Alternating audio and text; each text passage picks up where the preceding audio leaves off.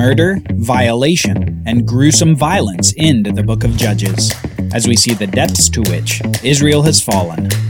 On the Bible Brief. Tell a friend about the Bible Brief today. Your recommendation can help your friends learn the Bible in a new way. Tap share on your podcast player and share your favorite episode. Parents, please screen this episode before you listen with children.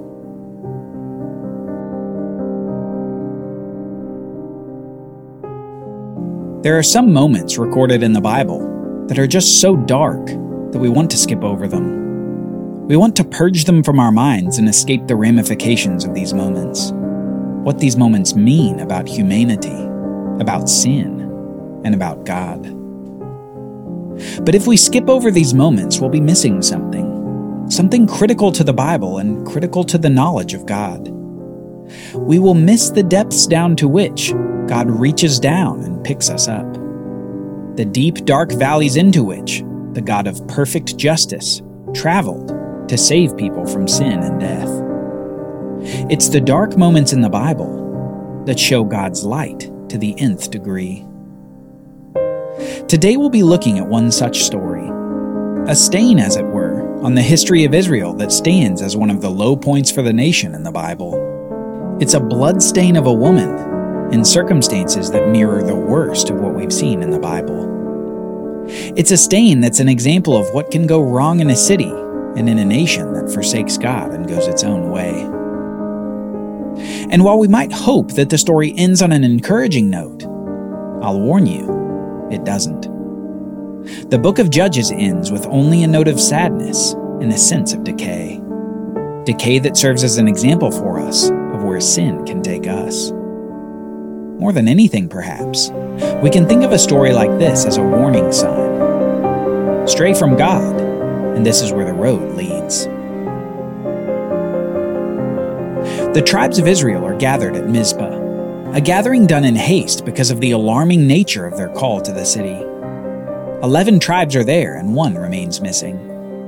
One that will suffer severely for what they had done. Benjamin was the missing tribe, and the awful occurrence happened in that city of Gibeah within Benjamin's territory. A city that could have been named Sodom for all the evil that happened there. Just as Sodom was destroyed by fire and brimstone from heaven, Benjamin would suffer for their evil as well. It happened only days ago, and it started with a Levite and his concubine.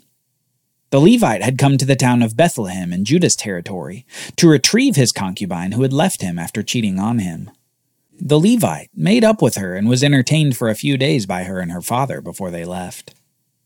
Now their journey back to the Levite's house was a 2-day journey, so they needed to stay somewhere overnight. They had 2 options of where to stay that were within a reasonable distance of their route. The first was the city of Jebus, but the Levite quickly rejected that idea because it was a Canaanite town, unsafe for an Israelite traveling with his concubine. You never know what those Canaanites might do to her. So they decided to stay at the second location, the town of Gibeah.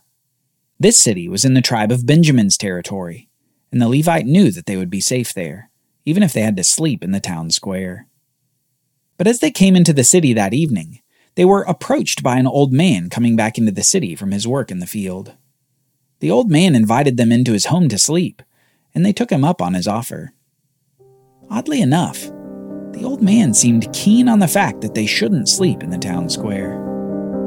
But though the Levite and his concubine were apparently safe in the old man's home, the city of Gibeah quickly showed its true colors as the evening turned to night. We read this in Judges 19, beginning in verse 22. As they were making their hearts merry, behold, the men of the city, worthless fellows, surrounded the house, beating on the door. And they said to the old man, the master of the house, "Bring out the man who came into your house, that we may know him." And the man, the master of the house, went out to them and said to them, "No, my brothers, do not act so wickedly, since this man has come into my house. Do not do this vile thing. Behold, here are my virgin daughter and his concubine. Let me bring them out now. Violate them and do to them what seems good to you. But against this man do not do this outrageous thing." But the men would not listen to him. So the man seized his concubine and made her go out to them. And they knew her and abused her all night until the morning. And as the dawn began to break, they let her go. And as morning appeared, the woman came and fell down at the door of the man's house where her master was, until it was light. This could be a picture out of Sodom before God destroyed it with fire and brimstone. Except this time it's not the Sodomites who are violating this woman. It's the Israelites. Not only do we question the character of these men who offer up their women to save their own skin, but we question how a town in Israel could ever stoop this low. How could any Israelite town get this far from God? Hadn't they heard the story of Sodom from the book of Moses? Didn't they realize that they were basically reliving that awful story? But after what they had done to the concubine all night, what would happen to her body wasn't finished. We read this in verse 27. And her master the Levite rose up in the morning, and when he opened the doors of the house and went out to go on his way, behold, there was his concubine lying at the door of the house, with her hands on the threshold. He said to her, "Get up, let us be going." But there was no answer. Then he put her on the donkey, and the man rose up and went away to his home. And when he entered his house, he took a knife, and taking hold of his concubine, he divided her, limb by limb, into 12 pieces, and sent her throughout all the territory of Israel. And all who saw it said, "Such a thing has never happened or been seen from the day that the people of Israel came up out of the land of Egypt until this day. Consider it, take counsel, and speak." This account has gone from awfully sad to incredibly gruesome. And what's striking is the lack of compassion and anger by the Levite. We don't read about any weeping or indignation from the man. All we see is a rather matter-of-fact description of the events. The man takes her on his donkey to his home and proceeds to desecrate her body by cutting it into 12 pieces before sending them across all Israel. The Levite, for his part, gets the reaction he wanted. All who saw a piece of this dismembered woman said, "Such a thing has never happened or been seen since Israel came up out of Egypt." And that brought the tribes of Israel here to Mizpah. The shock of the body parts effectively became a summons to war for these tribes against the awful city of Gibeah. They all gathered at Mizpah to get information from the Levite about what had happened. So after he shares what happened, the tribes begin to plan their attack on the city of Gibeah.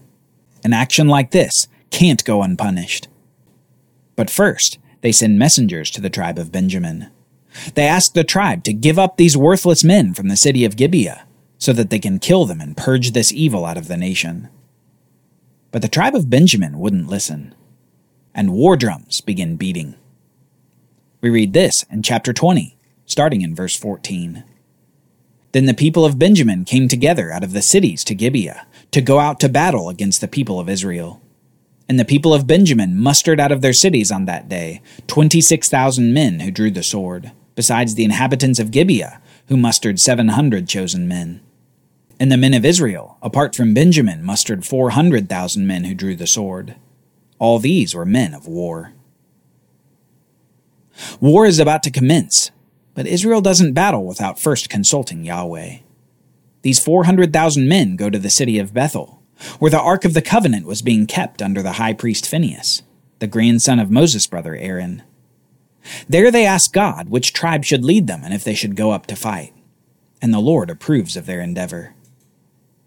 Yet after the first battle, the tribe of Benjamin is able to resist the attack of these other tribes.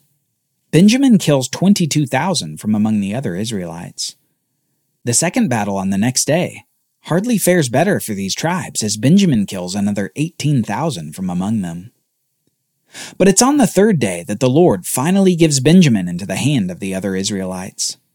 And this again echoes a story we've heard in the Bible before. The Israelites set an ambush for the city of Gibeah. We read this, starting in verse 36. The men of Israel gave ground to Benjamin, because they trusted the men in the ambush whom they had set against Gibeah. Then the men in the ambush hurried and rushed against Gibeah. The men in ambush moved out and struck all the city with the edge of the sword. Now the appointed signal between the men of Israel and the men in the main ambush was that when they made a great cloud of smoke rise up out of the city, the men of Israel should turn in battle. Now Benjamin had begun to strike and kill about 30 men of Israel. They said, "Surely they are defeated before us, as in the first battle." But when the signal began to rise out of the city in a column of smoke, the Benjaminites looked behind them, and behold, the whole of the city went up in smoke to heaven. Then the men of Israel turned, and the men of Benjamin were dismayed, for they saw that disaster was close upon them. Therefore they turned their backs before the men of Israel in the direction of the wilderness. But the battle overtook them, and those who came out of the cities were destroying them in their midst. Surrounding the Benjaminites, they pursued them and trod them down from Nohah as far as opposite Gibeah on the east. All who fell that day of the tribe of Benjamin were 25,000 men who drew the sword, all of them men of valor. This is eerily similar to the conquering of Ai. Do you remember when Israel under Joshua had set an ambush for the city of Ai and defeated it with that battlefield deception? This is the same thing, but it's not against the Canaanites, it's against other Israelites. Just as Ai was ambushed, defeated, and burned, so Gibeah was ambushed, defeated, and burned. Only 600 men of the whole tribe of Benjamin were left after this short war. 600 men from a tribe that had been tens of thousands. Which, as it turns out, becomes the new problem for Israel. A problem which reveals that the good guys in the story so far really aren't so good. We read this beginning in chapter 21. Now the men of Israel had sworn at Mizpah, "None of us shall give his daughter in marriage to Benjamin." And the people came to Bethel and sat there till evening before God, and they lifted up their voices and wept bitterly. And they said, "O Lord, the God of Israel, why has this happened in Israel, that today there should be one tribe lacking in Israel?" Long story short, though they ask God, they don't wait for his answer. And they devise a solution to this population problem for Benjamin. These men, who had just purged all the evil of the city of Gibeah, show a callousness towards another city who hadn't done anything like Gibeah had.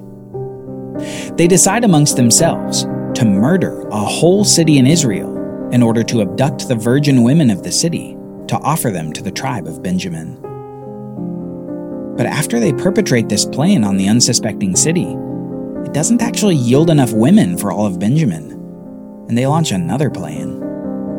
This time they convince Benjamin to kidnap other Israelite daughters during a festival. And these two plans end up working to provide the tribe of Benjamin a way to repopulate. But the cost of the plan is murder and kidnapping. The book of Judges fittingly ends with these words. In those days, there was no king in Israel. Everyone did what was right in his own eyes. At the end of this book, we're left with a sense of an almost lawless society. A group of tribes brought by Yahweh into the land of Canaan, only to largely forget God's law after a few generations. Even the good ones aren't so good. Ritual has replaced worship from the heart. Saying God's name replaces following his commands. It's no wonder that the book of Judges ends with this account. In it, we're reminded of the wicked city of Sodom, defeated by fire and brimstone from God.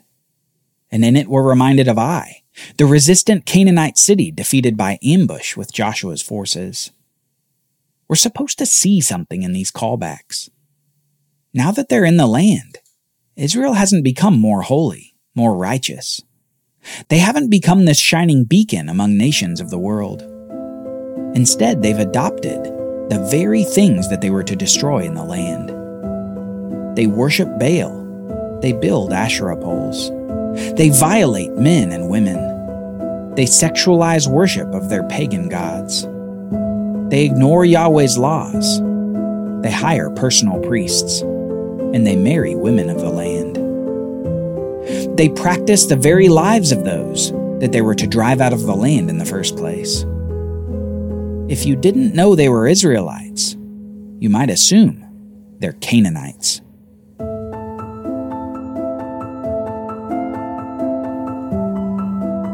Join us next time as we see one bright spot in the middle of this dark Judges time period. We meet Ruth, not an Israelite, but an example of what faithfulness looks like in a chaotic time.